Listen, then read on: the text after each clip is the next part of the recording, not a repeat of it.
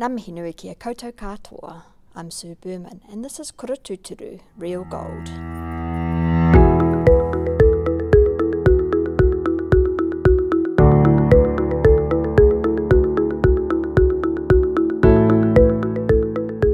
Today I'm at Tamaki Pātaka Kōrero, the Central City Library, on level 2 in the Special Collections Reading Room, and I'm meeting with Renée Orr, Senior Librarian, Heritage Engagement. Kia ora, Renée. Kia ora, Sue. Thanks so much for making the time today. And here we are in front of the Kura Tūturu case, and I'm feeling it in a very autumnal kind of way. What are we looking at today? Well, these are 3 books that all feature wooden covers. So yes, trees are involved and very prominent. And the inspiration for this case really just came from me knowing about these 3 books and seeing that they had a common theme in terms of their structure and the materials.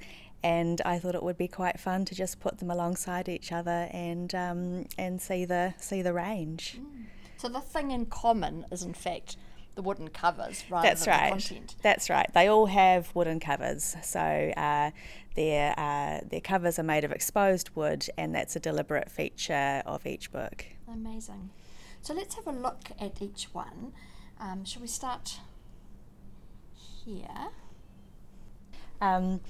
Yep, so looking left to right, the first book here is a book from our private press collection. So those are books that we collect as examples of fine printing, fine bindings, really exquisite, almost art books really. And this book, which we have open, the other 2 books are closed, is a book that celebrates wood in lots of different ways. It has a beautiful glossy white oak cover, but the inside is also all about trees. It's about 25 specific trees that are located on one of the artists' property. So it was created by Ben Verhoeven and Gaylord Chanelak. Gaylord Chanelak is from the Midnight Paper Sales private press, and so these trees are all located on his property. And what they've done is they've taken samples or cuts of 25 trees on the property, and they've created prints from them. So one print in end grain and one print in long grain.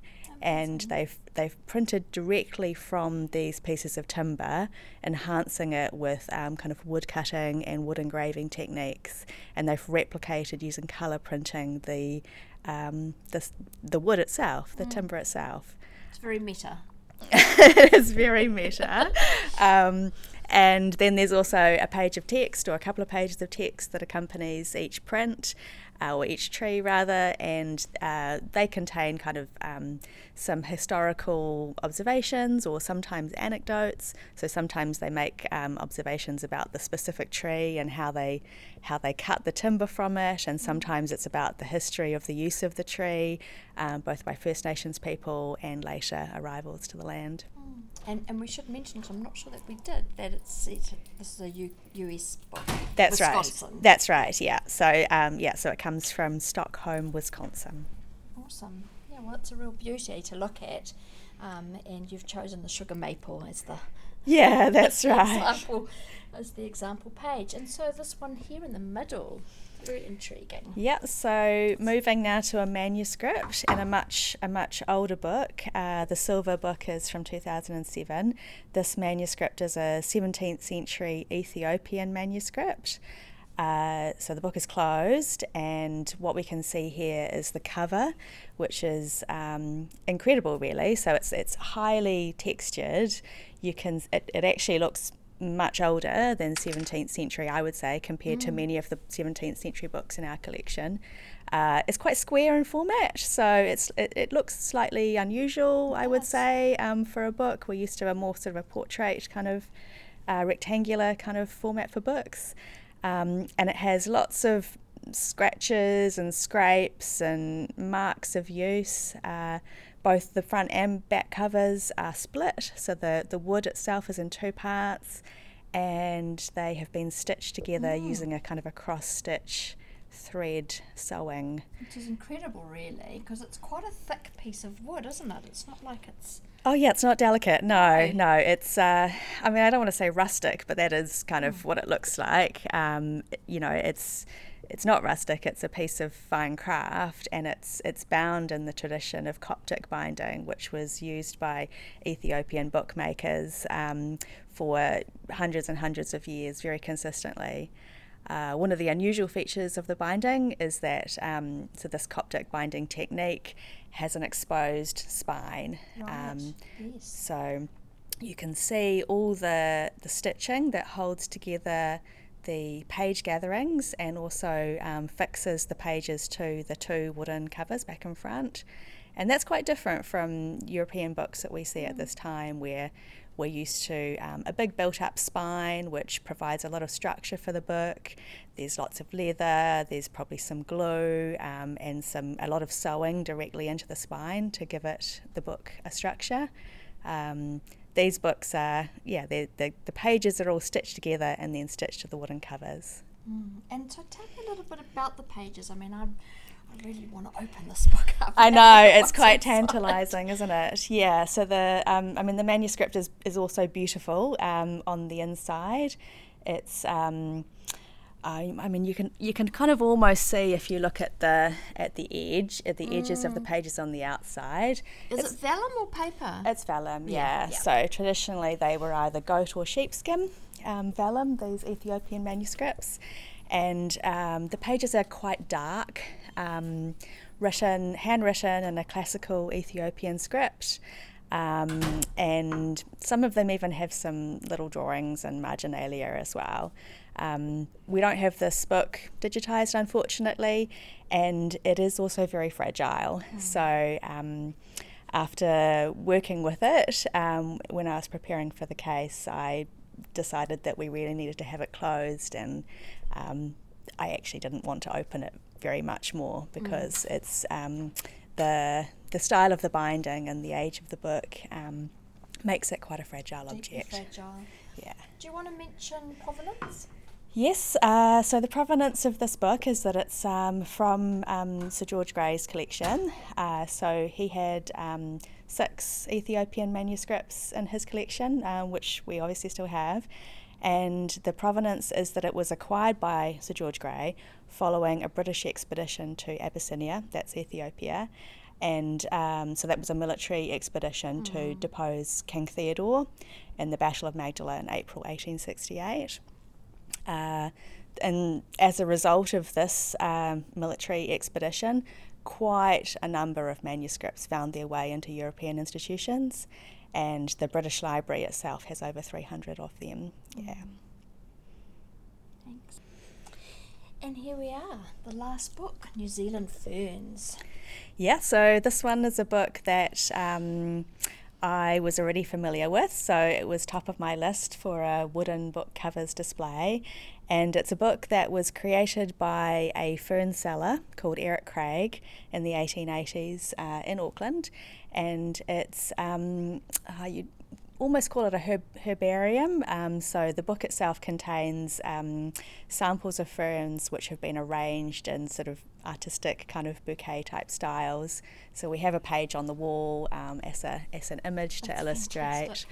Yeah, it's two kind of arrangements, almost mirror image, but when you look closer you realise that they're actually not mirror image. The one on the top is different from the one at the bottom, but they form a kind of a beautiful symmetry.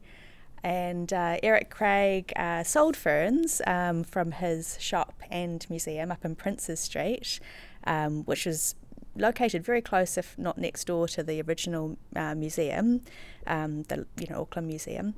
And so he sold ferns and lots of other things as well, and these books, which were intended as souvenirs really, so people might have bought them to send back to England, or they might have bought them to take with them back to England as a souvenir of time spent here. And really kind of in and around the time when fern collecting and fern cataloguing was a huge Victorian pastime and interest. Amazing. So each book would actually be entirely unique. Well, I'm not, possibly. I mean, I haven't actually seen any other examples. I know the Auckland Museum does have several, as well as Eric Craig's collection of ferns, his fern samples themselves. It would be really interesting to see how unique they are, or whether he replicated each page, in a fairly standard format using the samples he had. Right. Yeah. Amazing. And this wooden cover is actually sort of, how did they do this? It must have been carved. Yeah, that's right. So it's carved, it's got some decorative elements. He, in one of the early trade directories, he's actually listed as a carpenter by profession. So I don't know. I haven't read whether it's, surmised that he carved them himself or whether he paid someone to execute them. Got nicely beveled edges. Yes, it does. Yeah, it's probably not the finest example of wooden covers for fern albums, because there were some others made at the time by the cabinet maker Sir Furt, and those are exquisite. But it's still really nice and has a real charm. And the covers are made of kauri, which is obviously of here. So yeah, as an object, it is beautiful. It is, and then it's been sort of more classically bound at the edge with a leather. Yeah, it has a leather spine.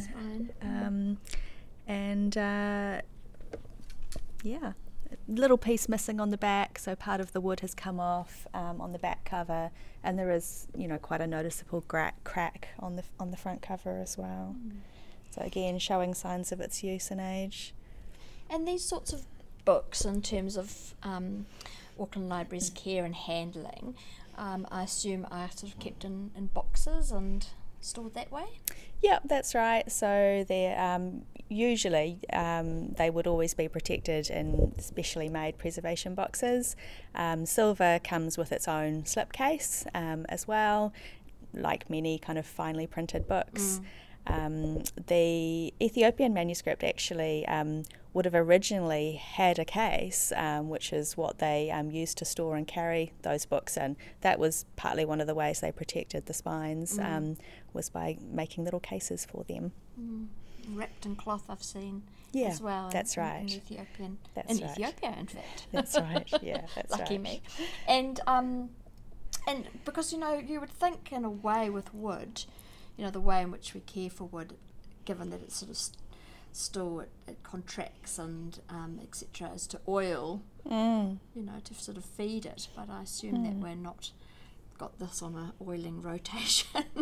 No, and in fact, when I was working with one of our conservators who made all the cradles and supports for this display, she told me that I needed to be wearing gloves because the oils from my fingers would transmit to the wood, and that in order to protect them, then that would be something that I should be doing. Right, interesting. Yeah. Oh well.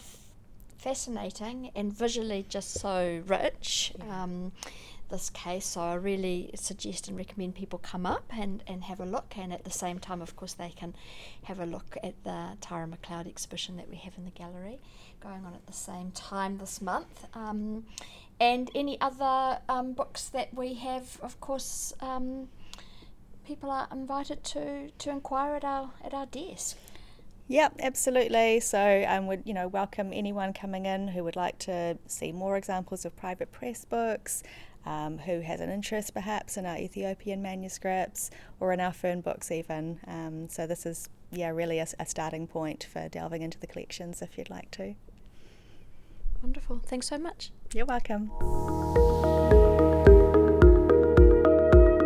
We invite you to visit the Heritage Collections Reading Room on Level 2 of Tāmaki Pātaka Kōrero, the Central City Library, to view items on display in the Kura Tūturu Real Gold Case, or to request to view other items discoverable on the Kura Heritage Collections database.